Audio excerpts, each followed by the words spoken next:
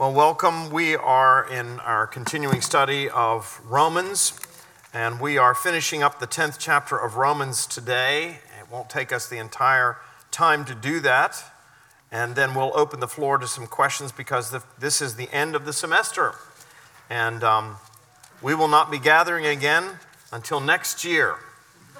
So just keep that in mind. But it's an appropriate way to end because part of what we'll talk about, at least initially, is going to have somewhat of a Christmas theme to it. So it's a good way for us to round out this semester. But if you have your Bibles, go ahead and open them up to Romans chapter 10, beginning at verse 18. And we'll read through the end of the chapter, that is through verse 21. Paul writes, "But I ask, have they not heard? Indeed they have, for their voice has gone out to all the earth, and their words to the ends of the world. But I ask, did Israel not understand? First, Moses says, I will make you jealous of those who are not a nation. With a foolish nation I will make you angry. Then Isaiah is so bold as to say, I have been found by those who did not seek me. I have shown myself to those who did not ask for me. But of Israel, he says, all day long I have held out my hands to a disobedient and contrary people." So Paul here in Romans chapter 10 is finishing up his response to the charge that was brought against him, that if the gospel that he is proclaiming is true, then it seems as though God's promises made centuries before to the Jews really didn't come to fruition. That God wasn't true to his promises because, after all, they were God's chosen people, and yet they have not accepted the gospel. As a matter of fact, as we pointed out last week, it's not a case where just a few didn't acknowledge the gospel. Vast majorities of the Jewish people had not acknowledged the gospel. Now, Paul, in Romans chapters 9 and 10, has been responding to that charge. But the final argument that he responds to here as he finishes up this section is the charge that perhaps the Jews never really heard the gospel. Or maybe they heard the gospel, but they really didn't understand the gospel. You know, that's what we often do when people don't respond to the gospel. Sometimes we try to make excuses for them because we don't want to think of them being separated from God for all eternity. And so we'll say, well, maybe they just didn't hear it. We often raise that question, don't we, when it comes to people in far-off lands. We say, well, what about those who have never heard the gospel? And even those who have heard it, we sometimes say, well, perhaps they just didn't understand it. Maybe they didn't comprehend it. Maybe the person who was proclaiming it to them just wasn't all that effective. Well, Paul has already dealt with the first of those excuses, namely that what happens to those who have never heard the gospel. Paul dealt with that in Romans chapter 1 when he talked about general revelation. He says we're going to be judged on the basis of what we know. But men are without excuse because God has made himself known in the things that have been made in the created order. And if people, recognizing that there is a God by virtue of the creation, seeks God, if they seek God, well, then they will find him. If you earnestly seek him with all your heart, then the promise is that God will reveal himself to you. Well, Paul says that is not the case with the Jews anyway. The reality is, of all the people and all the earth, they alone should have received the gospel. John makes a similar argument at the beginning of his gospel, and he says, the word was made flesh, and it was that word that came to his own, and his own what? Received him not. And Paul says that is exactly what happened with the Jews. He ends, verse 17, so faith comes from hearing, and hearing through the word of Christ. But I ask, have they not heard? Indeed, they have, for their voice has gone out to all the earth and their words to the ends of the world. He said the very idea that somebody can make an excuse and say that they haven't heard the gospel simply isn't true. He says the gospel is being proclaimed to the ends of the earth. Well, what if they didn't understand? He deals with that in verse 19. But I asked, did Israel not understand? First, Moses said, I will make you jealous of those who are not a nation. With a foolish nation, I will make you angry. Then Isaiah is so bold as to say, I have been found by those who did not seek me. I have shown myself to those who did not ask for me. So Paul rounds out this whole section by saying, yes, the Jews have heard the gospel. Yes, the Jews have rejected the gospel. And yes, they have rejected the gospel, not because they didn't understand it, but because they took offense at the gospel of grace. Now, those are pretty somber words. And yet, remember, the charge that is being brought against Paul is the charge that, well, God's promises are null and void. And what Paul wants us to understand as he finishes this section is that nothing could be further from the truth. That's what he's talking about when he says, I will make you jealous of those who are not a nation. With a foolish nation, I will make you angry. Paul is reminding us that God's eternal decrees, God's eternal promises are never null and void, and there is nothing that human beings can do to thwart those promises. That if God makes a promise, he will see that that promise is fulfilled. I think it's important for us to step back for a moment and try and understand the sweep of history from God's point of view. You know, we oftentimes look at the story of man's creation and man's fall, and we tend to think that God was taken by surprise when that happened. And therefore, what God had originally was a plan A, and when we messed everything up, God had to go to plan B. Now, that's often the way it is with you and me, because we are creatures. We are not in control of our lives. We like to think that we're in control of our lives, but we all recognize that there are times when things happen that we are not expecting. And we may make our plans, we may have our desires and our designs, but sometimes life interrupts. And we have to go to plan B. And we think that that's the way it is with God, because obviously that's the way it is with us. But I want you to understand that is not the case at all. Keep your finger there in Romans and turn, if you will, to the book of Revelation, the last book of the Bible. And I want you to notice how Jesus is described in Revelation chapter 13.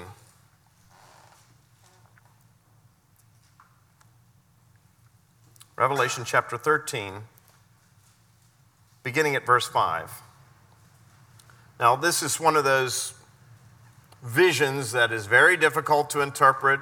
I know everybody wants me to go ahead and teach a class on Revelation. I would remind you that I have taught at least a portion of Revelation. I taught a whole series on the 7 letters to the 7 churches, but everybody wants me to finish that out with something else because this is the book that is so controversial. And maybe, God willing, I'll get to that, but not right now.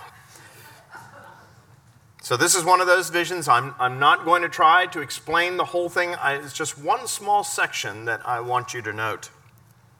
But beginning, Revelation chapter 13, beginning at verse 5, and the beast was given a mouth uttering haughty and blasphemous words, and it was allowed to exercise authority for 42 months.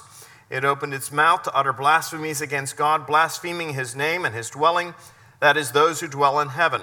Also, it was allowed to make war on the saints and to conquer them. And authority was given it over every tribe and people and language and nation. And all who dwell on the earth will worship it. Everyone whose name has not been written before the foundations of the world in the book of the life of the Lamb who was slain. In that section, John is describing Christ as the Lamb who was slain before the foundations of the earth. And when he talks about people having their name written in the book of life, he says, written in the book of life when? Before the foundations of the earth. In other words, John is saying, with God, there is no plan B. There's only a plan A. And that's what Paul is getting at in Galatians chapter 4 when he writes these words, and in the fullness of time, God sent forth his Son, born of a woman, born under the law, to redeem those under the law.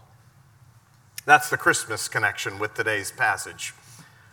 That in the fullness of time, translate that, at just the right time, God sent forth his Son, born of a woman, that is, born of the Virgin Mary, born under the law, subject to the law, that he might redeem those under the law. When did God send forth his Son? At just the right time. At just the right time.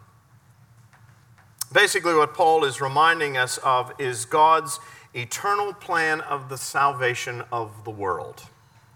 Now, we've talked about this before, but I want to end this semester on this note so you just have this cemented in your mind. This is what I call getting the Adam Project back on track. So basically what the story of the Bible is this. God created the world. He created the world, and it was pleasing in his eyes. It was perfect. When I say perfect, I don't mean perfect in the sense that you and I regard perfect, because that is a very subjective thing, but it was perfect for God's purposes. When God looked on the world that he had made, he declared that it was good. It was good. It was very good. That is to say, it was pleasing to him. It was created according to his plan and his purpose and his likeness. You read through the opening chapters of Genesis, you see all of the things that God creates. And the pinnacle of God's creative activity is what? Man. And why is man the pinnacle of God's creative activity? Because man, unlike all of the other creatures, is made in the image of God. You and I were created, first of all, for eternity. We are all going to live for eternity. We're either going to live for eternity with God, or we're going to live for eternity separated from God. But we're all created for eternity.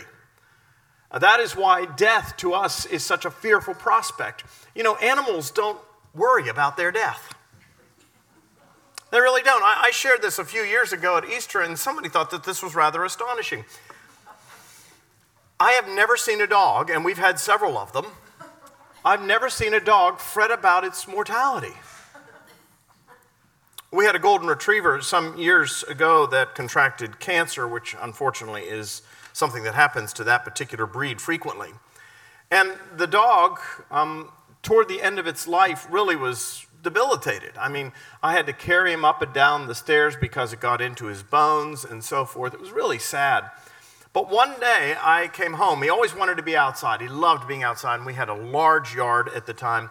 And I came home, and I couldn't find him anywhere in the yard, and he wasn't in the house, and I was worried about him. So I went over through the yard looking, and we had a patch of ivy, and he had crawled into this patch of English ivy, and he had just laid down. So I called a friend of mine who was a vet, and he came, and he said, you know, we're getting really close at this point. But he gave him a shot of something, and he sort of revived for a day or two. And then one day he couldn't get out of the house, so I had to take him out so he could use the bathroom. And he normally just wouldn't leave my side. Always wanted to nuzzle up to me, always wanted to put his head on my knee. But on this particular day, he walked away from me. He walked over toward that same patch of ivy to lie down. And I called my friend, and he came and he said, he knows. And he said, I got news for you. He said, you're more troubled by it than he is. And it seemed that way. Whereas we rail against the idea of death, animals just sort of take it with resignation. This is just the way things are. Well, why is it that you and I cry out against the dying of the light? Why is it that we rail against death? It's because you and I were not created to die. We were created for life. That's what we are. We are immortal creatures made in the image of God. And as immortal creatures made in the image of God, we have God consciousness. We are aware of God. We are aware of the fact that we can have fellowship, a relationship with him. And we are also moral creatures. We understand right and wrong. Now, you can train an animal not to do certain things. You can train him by positive reinforcement, and you can train him by negative reinforcement. But the only reason he's going to do something or not do something is because he knows that there will either be a reward for it, or because he knows there'll be a punishment for it. But he hasn't the ability to reason that this is morally acceptable or morally repugnant to his Creator. Human beings have that ability. We really are unique. We stand head and shoulders over the creation. And that's what God created us to be regents over the creation. God created man in his image. He gave him dignity. He gave him honor. And he made us regents over this great creation. He said, you have the ability to subdue it, to bring order out of chaos. And that's what we were called to do. Of all the creatures, we were given that honor, that dignity, that distinguished position. And yet, the scripture says we were not satisfied with that distinguished position. You know, the old poem is, it takes more grace than I can tell to play the second fiddle well. We don't like being number two. We want to be number one. And so what happened? Well, mankind, not being satisfied with being the regents over creation, second only to God, we wanted to be God. We wanted to be like God. That's the story of the fall, isn't it? You've heard me say many times before, the problem for Adam and Eve was not that they ate of the tree. The reason they ate of the tree is because they wanted to be what? Like God. What does it mean to be like God? It means to be in charge. It means to be the master of your own fate, the captain of your own destiny. We wanted to kick God off the throne, and we wanted to put ourselves on the throne. And that is treason in God's eyes. And so what happens is that we end up in a long warfare against God. I'm going to talk about this on Christmas Eve. That this is a big part of the Christmas story. That you and I are at enmity with God. But God, listen to this, who is the injured party, who is the innocent party, out of love for us, rather than destroying us, which he could have done for our treason, instead decides to make peace with us. And how does he do that? He sends his very own son in the fullness of time. But first, what he does is he calls a particular man. This is the doctrine of election that Paul was talking about. Out of all the peoples of the earth, God calls a particular man. His name was Abraham. And out of that particular man, God called a particular nation, a particular people, a race, the Jews. And from the Jews, there came a particular Savior in the fullness of time, Jesus Christ, who was born of the Virgin. And from that particular Savior, Jesus Christ made an offer of reconciliation, redemption, salvation, not just to the Jews, but to the whole world. And what happens? The Jews themselves, the people through whom this Messiah came, reject the message, sadly. And so the message goes from the Jews to a people who had not been the chosen ones, to the Gentiles. That's what Paul is talking about here in Romans chapter 10 when he says, I have been found by those who did not seek me. I have shown myself to those who did not ask for me. And so the gospel has gone out to the Gentiles. And the Gentile people have received it. This is exactly what we saw a week ago in Acts chapter 13, where Paul went into Pisidian Antioch and he preached the gospel. And initially there was a great deal of enthusiasm about all of this. And the Jews said, come back the next week. We'd like to hear more. Paul came back the next week. The place was filled. The Jews became jealous. They rejected the gospel message. And what does Paul say? Because you consider yourselves unworthy of eternal life, we will now turn to the Gentiles. And we're told the Gentiles received the word of the Lord. And the gospel spread throughout the entire region. That is the pattern. It was a pattern in Paul's own ministry. And Paul says that is what we see happening in history. And yet, here's the point. God has not forsaken his people. God still has a plan for the Jews. And here's how God fulfills his plan for the Jews. He allows this hardening to come upon them for a time. And the gospel goes out to the Gentiles. And Gentile people, the uncircumcised dogs, as the Jews called them in the first century, are a people who then begin to reap the benefits of the gospel of grace. They find that they are no longer under a sentence of death. They have been forgiven. They have been pardoned. They have been adopted into the family of God. They who were once far off have been brought near. And they've begun to experience that peace of God which passes human understanding. And he says the Jews look at that and they get jealous. They get jealous and they say, why should they have what we ought to have? And what Paul is going to go on to talk about in Romans chapter 11 is that he says there's going to come a time in history when the Jews are going to become so jealous of the Christian church and the blessings and the glories that they have received, they will be provoked to jealousy and they will come back and they will say, we want our blessing again. And through the very Gentiles, the gospel will return to the Jews, and Paul says all Israel will be saved. Now let me ask you a question. Who but God could think of that? That's God's great plan of salvation. It's no plan B, it is plan A. This is the amazing thing about God's love and God's mercy. God looks down the corridors of time and space, and even before he creates us, he knows the decision that we will make. By giving us the opportunity to choose or to reject him, God creates the possibility that we will wage war against him.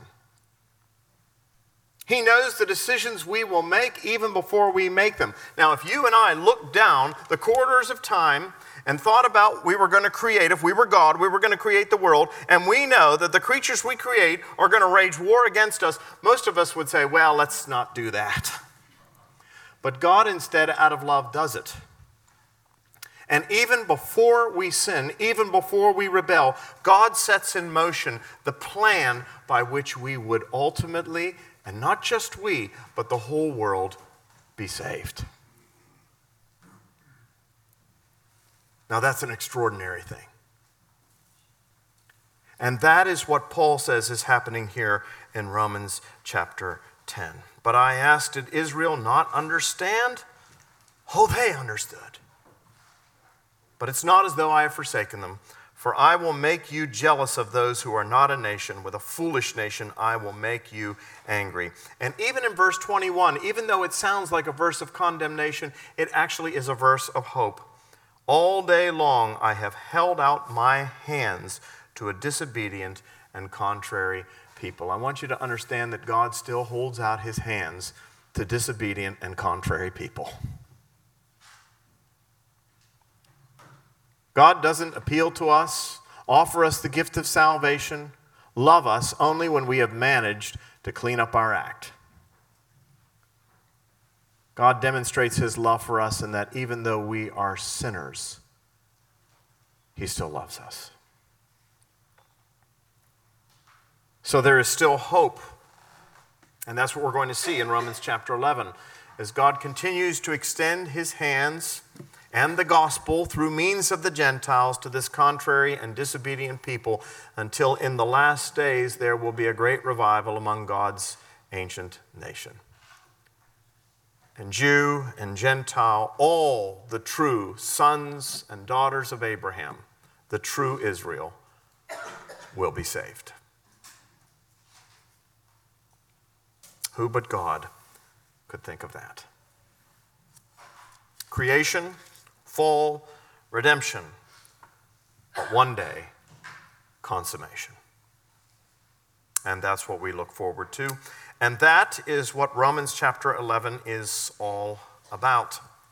If you look ahead in Romans chapter 11 to verse 25, in some Bibles this is under the listing or the heading, the mystery of Israel's salvation. You know what that word mystery means? When we think of a mystery, we think of something like a book by Agatha Christie. We think of a conundrum, a puzzle, something that we have to sort out. In the Bible, in the New Testament, a word mystery does not mean that. It doesn't mean a puzzle or conundrum. A mystery is something that was hidden from people at one point, but is revealed to the initiated. That's why they had mystery religions, sort of like joining one of those animal lodges or joining the Masonic order or something like that. You don't know their secret, words or their secret rites or anything until you are what? Initiated in. It's like joining a sorority or a fraternity. You don't know much about it until you are initiated.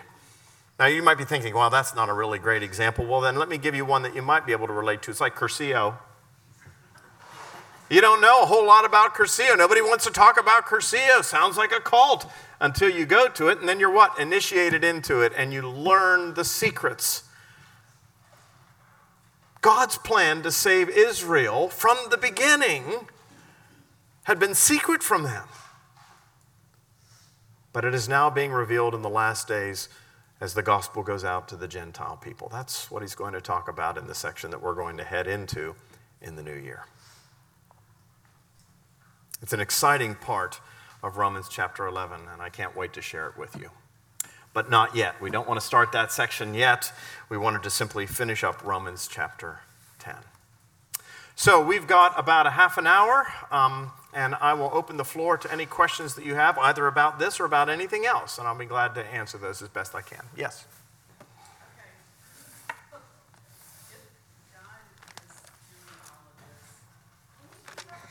I'll repeat the question. If God is doing all of these things, is according to plan A, which is his plan, he must have known that man was going to fall. But several weeks ago, to me it seems like God did it this way in order, it seems feasible to me that God did it this way in order to show us, just like creation, how great he is. But to do it this way in order to show how great his love is, how else would we know? One of the verses says, this is how we know what love is. Christ died for the ungodly, or something like that. Right. It's Romans 5. Thank you. So, if that's feasible, could it not? Several weeks ago, you talked about Superlapsarianism or something. Oh, yes. Anyway, and you said all. You get the golden star today for just remembering the word. I probably didn't say it right, but anyway, you said according to the creeds of all the churches, I don't remember which one you said, but they believe that God didn't make this plan until after the fall. No, it is that God's choice of individuals in election is not made before the fall, but in light of the fall. In other words, his choice as to save some or reject others, all the creeds do not regard that as being on the basis of superlapsarianism. That is, even before God creates the world, even before the fall, God chooses one and does not choose the other. Now, again, this is a big debate in theology, and all I'm saying is that the creeds do not operate on the basis of superlapsarianism, but on the basis of infralapsarianism.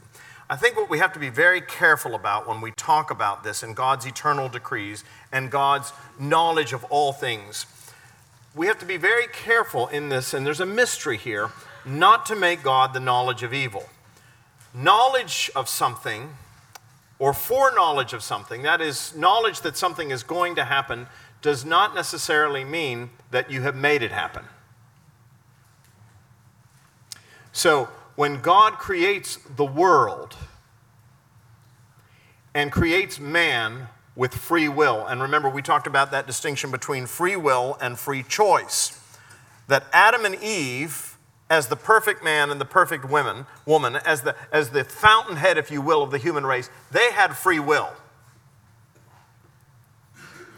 Everybody else after them has free choice. But our choices are made on the fact that our will is bound. But they had free will. They had never sinned, but they were capable of sinning. That's why St. Augustine describes it as being, remember those terms, the Latin terms? He said they were posse peccare, that is, able to sin. After they ate of the tree, they became non posse, non peccare, not able not to sin. Now, because of the grace of Jesus Christ, we are posse non peccare, able not to sin. Doesn't mean we won't. It just means that by the grace of the Holy Spirit, we're able to resist temptation and sin. And the time is coming, he says, when we will not be able to sin. That's when we are in glory with Christ, made like unto him. And that's the super miracle of all. But everybody after Adam and Eve is non posse, non peccare, not able not to sin. And we know that. The very things I want to do, I do not do, and the very things I hate, these are the things I do. But Adam and Eve were unique in that they were able to sin. They hadn't, but they were able to. And that is the creation. When God creates the world, he gave those first humans the ability to choose freely. They had not yet been tainted by sin. Their lives had not been corrupted by sin. They could choose to follow God, or they could choose to follow their own way. They were deceived, we're told, by the serpent. And that's what God sees beforehand. As he looks down the corridors of time, he knows he's going to create this world. He's going to give them free will. Why does he give them free will if that's the case, that they can use it against him? Because that's the only thing that makes love possible. If he had not given them free will, they would have been automatons. They would have been robots. So God gives them free will, conscious of the fact that they might use that against him. And because he's omniscient and he sees all things, he realizes they will. And he creates them anyway. Backing up just a little bit more. So it seems like when God created the heavens and the earth, filled it and all that, there must have been some other form of creation, the angels and all the people in heavenly hosts. Yeah. So to not accuse God of evil or creating evil, could there have been like the evil from A fall before the fall with the angelic beings. This is one of the great mysteries that theologians have debated for, well, forever. What about the fall before the fall? Where did evil come from? If God created this world good, where in the world did the serpent come from? And there's a great deal of speculation, and that's based upon the fall of Satan. You know, Jesus talks about seeing Satan fall and so forth. And quite frankly, we don't know a lot about that. Even the Jews speculated about it in their writings, not just in the Old Testament writings, but in the extra-biblical writings. There's just much that we don't know about. There's much that we don't understand about evil. And this is one of those things that we're all going to queue up for God's great Q&A, and we're all going to ask him some of these questions. Well, do you think he could have done this to prove to the heavenly realm that this is... To manifest his glory to them? That's the question. And could God have just done all of this to manifest his glory and his majesty to them? The answer is yes. Yes.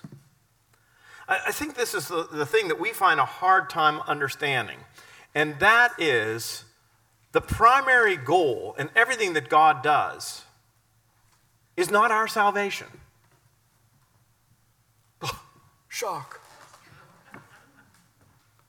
Let me put it to you this way. It's not all about us. Now, that doesn't mean that God doesn't love us. It doesn't mean that God doesn't care for us. But the scriptures are clear. Everything that God does is ultimately for his glory. Now you say, well, that's really self-centered. Well, it would be self-centered if God was a human. But he's not. He's the creator. He's the sustainer of the entire cosmos. Everything that is exists because he called it into being. It only stands to reason that it's all about him. Because he is self-existent. Now, it is incredibly egocentric for humans to say it's all about them because we are not self-sufficient. This is why when God reveals himself to Moses, remember up there on the mountain? And Moses said, well, give me your name. I'm going to go to your people. I need your name. What does God say? God says, I am. None of us can say that. The very best that a human being can say is this: I am what I am by the grace of God. Every breath we take is a borrowed gift from God. Everything we have ultimately derives from God.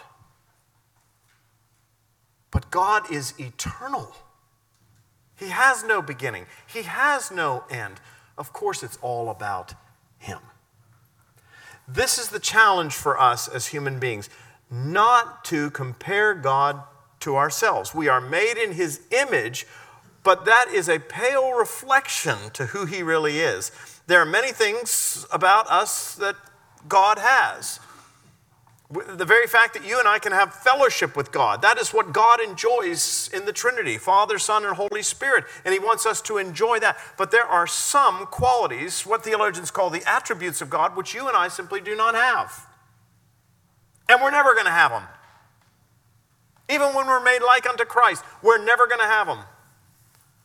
What are those unique attributes of God? Well, certainly one is the fact that he is eternal. He always was, always will be. The Alpha, the Omega, the first, the last. That's not us. You and I have a starting point, and we have an expiration date. And that's just a fact. God is omniscient. He knows all things. We do not know all things. We see through a glass dimly. And even when we get to heaven, while we will understand a great deal more than we do today, that doesn't mean that we will understand everything. Why? Because we will be glorified creatures, but we'll still be creatures.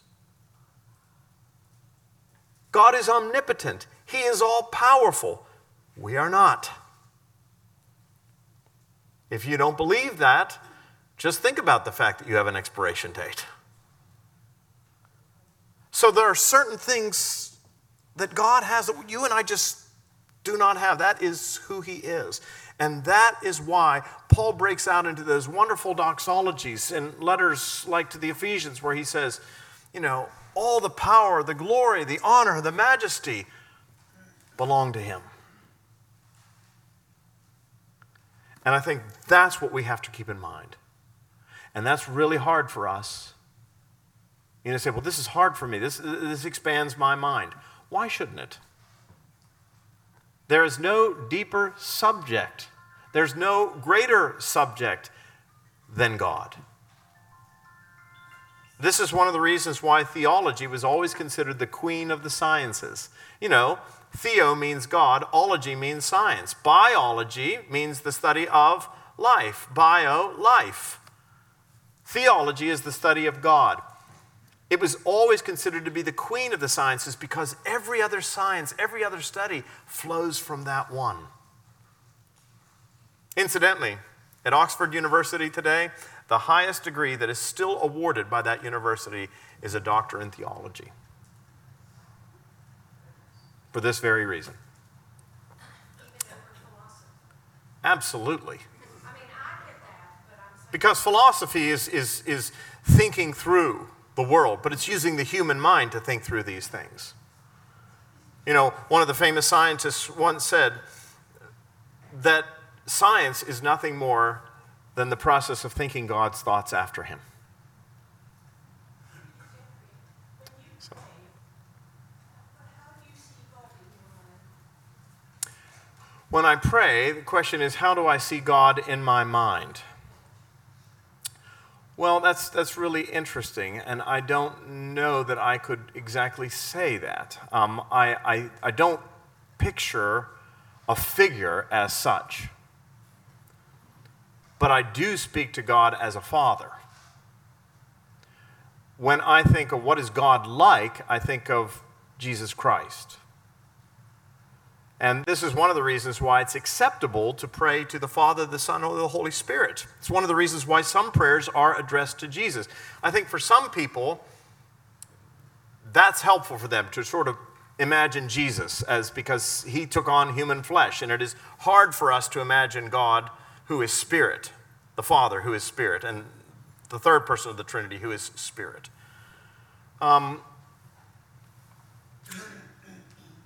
I don't know. I mean, we're sort of bound as human beings, so we're going to picture all sorts of things in our minds. I think the best thing to do is to study the Scriptures and to see God as he is revealed in the Scriptures. And the more you know about how he is, the more accurate and defined your picture of him will become. If it is a case where you're having a hard time imagining what God is like and so forth, if you're just sort of picturing this sort of inanimate, disinterested sort of force like the deists used to believe, that is probably because you have a limited knowledge of his word. I've said to people before, getting to know God is like getting to know anybody else. The more time you spend with him, the more you'll begin to understand who he is and what he is like, and you'll get a better picture of him. But I can't say that I have this picture. If you're thinking, do you imagine God sitting up on a throne with a long white beard? No, I don't think that way. I suppose when I pray, even to the Father, my images are more of Jesus. And that's for good reason. Because Jesus himself said, Philip, if you have seen me, you have seen the Father. Remember, that's what the disciples said. They said, show us the Father, show us God. And Jesus said, how much longer must I be with you? If you've seen me, you've seen God. You've seen the Father. Bill, you had a question? Yeah, I'm not even sure how to ask it.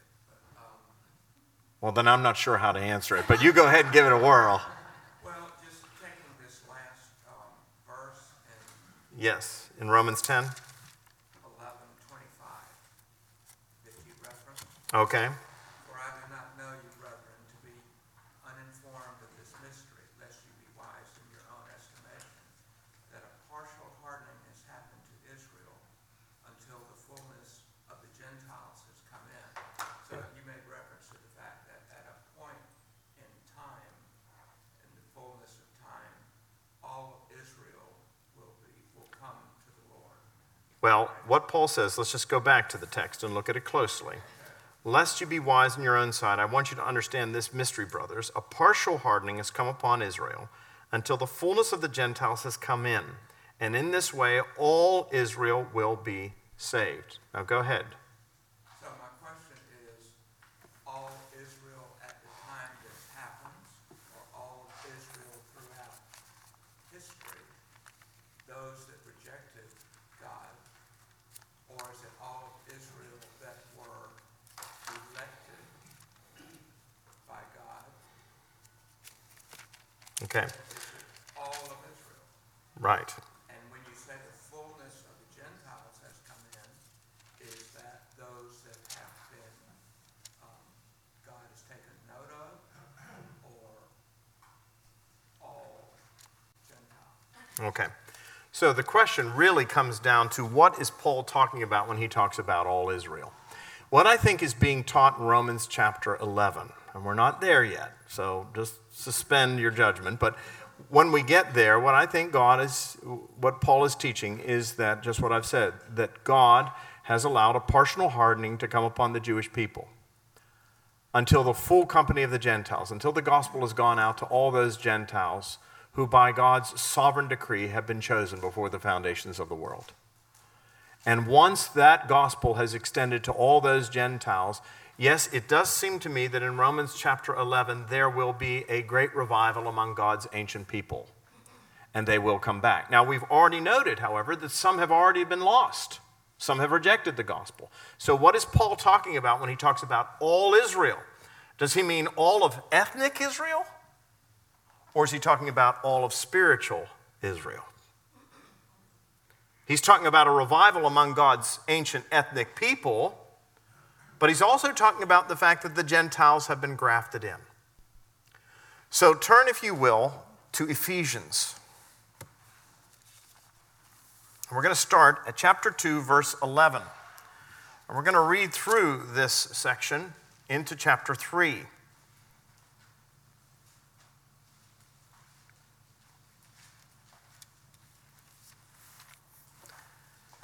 Now, Paul is writing, of course, to the church in Ephesus. This was a Gentile church, but look at how he describes it. He says, "Therefore, remember that at one time you Gentiles in the flesh, called the uncircumcision by what is called the circumcision." That is, the circumcision were the what? The Jews, which is made in the flesh by hands. Remember that you were at that time separated from Christ. You were alienated from the commonwealth of Israel. You were strangers to the covenants of promise. You were without hope and without God in the world. That's a pretty bleak picture. But now in Christ Jesus, you who were once far off have been brought near by the blood of Christ. For he himself is our peace, who has made us both one and has broken down in his flesh the dividing wall of hostility. The critical part there is he has made us both one. You were once separated. The Jews were the covenant people. They were the circumcised ones. You were the outsiders. You were the strangers. You were the foreigners. You were the aliens. But now in Christ Jesus, God has broken down the dividing wall of hostility, and he has made us both one. That is to say, God has brought you, the Gentiles, into the covenant community. All of the promises, all of the benefits that went to the Jews are now extended to you. You're no longer outside the family. You're inside the family. Now that's what Paul is saying. Follow through.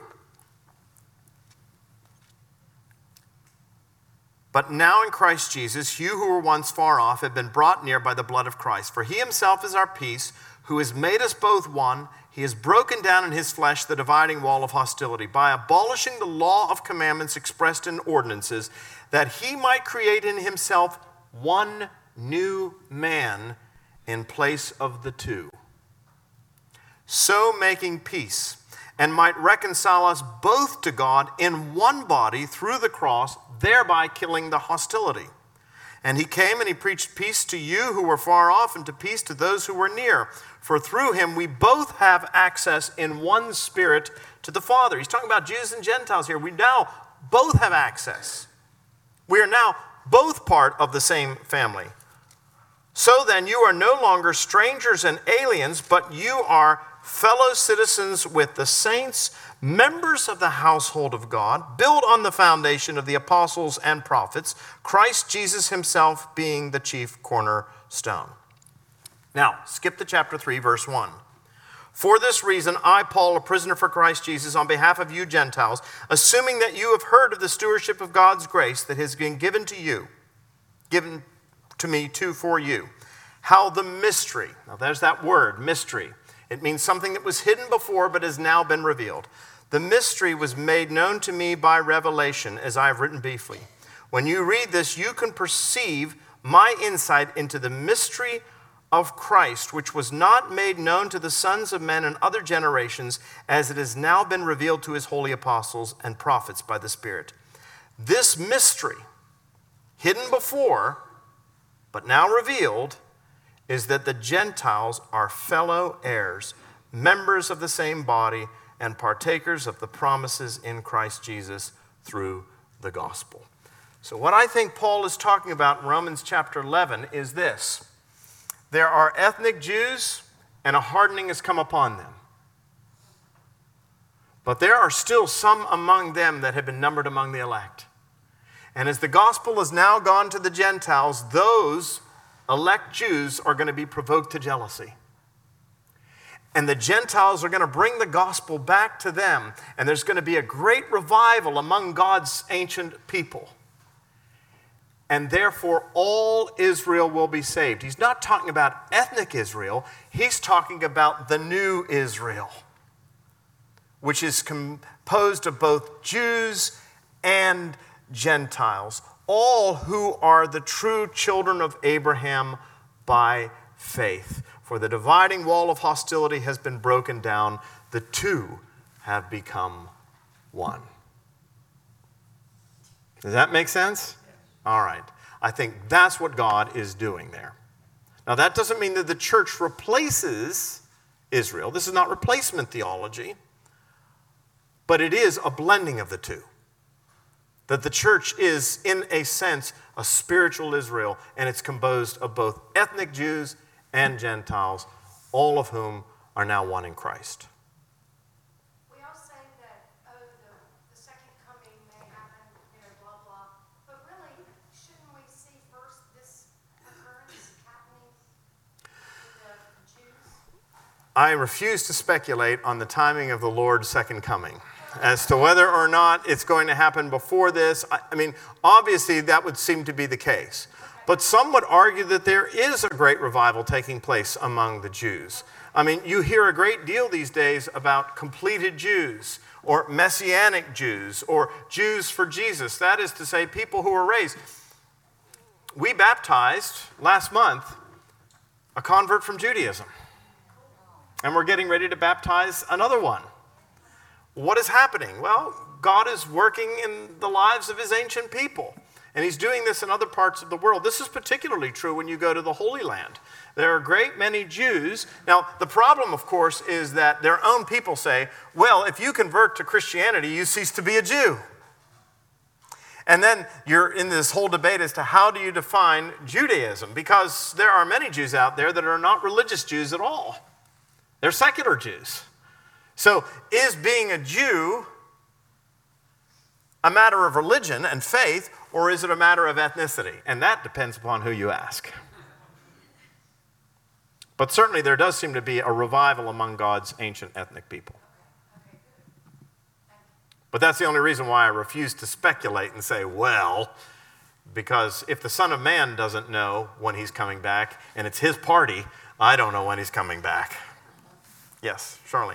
It just goes without saying, doesn't it, then, that the Jews that will be saved will embrace the Son of God. Yes. That they will not continue to say he's not the Messiah. I mean, I know that's probably all of what you're saying, but am I right? Yes, that is correct. That the Jews that Paul is referring to in Romans chapter 11 will accept the gospel of grace and the lordship of Jesus Christ. That is correct. That is correct. Yes, Elizabeth. Spell that word, Supralapsarian. S-U-P-R-A-L-A-P. Lapsarian. S-A-R-I-A-N-I-S-M. Supralapsarianism. And it'll pop up in your Google, I'm sure. Yes. Could you define the two terms of election and evangelism, of how those two connect in theological terms? Yeah, so the question is, how can I please define those two terms, election and evangelism? And, well, I think what you're really asking is, how do those two things relate? I mean, if God chooses us before the foundations of the world, what's the point of evangelism? Well, I've dealt with this somewhat already, but let me say just two things briefly in response to that. To some people, yes, if God chooses us before the foundations of the world, then why evangelize? God's going to save us anyway. That's where I would disagree. I would say that God, yes, if you're elect, God is going to save you, but he's not going to save you anyway. The means by which God chooses to call the elect is through the proclamation of the word. And that's why the proclamation of the word is essential. The other reason why we evangelize is because it's not only the means by which God calls his elect, but because we are commanded to do so. See, as human beings, and as Americans in particular, we always want to ask why. You know, that's what your kids do. And that's when a dad gets frustrated and you know he gives that old line. I want you to go cut the grass. Why? Because the grass needs cut. Why? Because I said so. Eventually you get to that point. And there is a sense in which we do this because God has commanded us to do so. How that works out in the economy of God's salvation and the great mystery, I don't know. But I think one of the things that we have to settle in our own hearts as Christian people is that God is our Lord. We're in his army. He's the commander. When you're in the army and you are a buck private and some colonel gives you an order, you don't say, why? You are expected to follow. Now, we all recognize that even colonels can be fallen creatures. My apologies to any of you who are colonels out there. But that's not the case with God. So I think as Christians, our response is we are obedient because God commands us to do so. But it is the means by which he calls the elect. It is the means by which he gives us the privilege of participating in his plan of salvation. Now, does that mean if we don't do our part, God's not going to do his part? God's plans are not going to be thwarted. But nobody can say that I'm a Christian and be disobedient. I mean, isn't that what Jesus said? He said, if you love me, you will keep my commandments. One of the ways that you know you love Jesus Christ is if you keep his commandments. So there is an element of obedience in the Christian life. We'll talk a little bit about that on Christmas too. Yes? It's not a foregone conclusion, or I mean, I should say, is it a foregone conclusion, that the Jews will accept God or turn toward Jesus, but they have to turn toward Jesus, being chosen or not, in order to get to heaven or to be saved? Yeah, the question is it a foregone conclusion that the Jews will turn? They have to turn in order to be saved, but will they? So you're like anybody else. I mean, In that sense, they are like everybody else. Now, Paul acknowledges the fact that they have a great many benefits that other people don't have. But yes, no one is going to be saved except by Jesus Christ. That is clear. That is the teaching of the Scripture. Now, this is what theologians call here's another big phrase, the scandal of radical particularity. People get very offended when you say, well, Jesus is the only way, the only truth, the only life. I wish Reverend Miller wouldn't say that. I didn't say it. He said it. He said, I'm the way, I'm the truth, I'm the life. No one comes to the Father but by me. I always say, we look at it from a human perspective and we say, well, God needs to provide many ways. Actually, let's look at it from God's position. He doesn't have to offer any way. The fact that he offers one way is merciful and gracious. So a way has been offered to Jews and Gentiles. Gentiles must believe in Christ in order to be saved. Jews must believe in Christ in order to be saved. Right now, it does not appear as though a great many Jews have. But what Paul seems to be teaching in Romans chapter 11, and when we get there, we'll talk about the fact that not everybody sees it this way. But what Paul seems to be saying, at least as far as I read it in Romans chapter 11, is that the time will come when there will be a revival among God's ancient people. And many of them will turn and receive Christ as Lord and Savior, as the long-promised, long-anticipated Messiah of God. But even if they have certain benefits, as you've said, I think, that you can't get to heaven on the merits of your ancestors, and regardless if you're a Jew or not. That's right. And that's why Paul says he has unceasing anguish for them. That's what he says, is because he said, look at all that they have, all these benefits, and the benefits are not contributing to their salvation. Okay, great questions. Really good questions. And we stayed on track for the most part, so well done. Well, let's close with a word of prayer, and then, I won't see you in September, as the song says, but I'll see you in January, if not before. Let us pray. Father, we give you thanks for this great epistle to the Romans. It is deep stuff, there's no doubt about that, but we are so grateful that you force us to expand our minds, to look at things in a completely different way. We tend to be so inwardly focused. We look at ourselves. We compare you to ourselves when it ought to be the other way around. So, Father, help us to see ourselves as what we really are, really not much, just specks in this grand universe, but specks that are deeply loved by you. Specks for whom you gave your very own Son to die, that whoever believes in him, Jew or Gentile, might not perish, but have everlasting life. Father, we give you praise, glory, and honor through Jesus Christ. Amen. Thank you.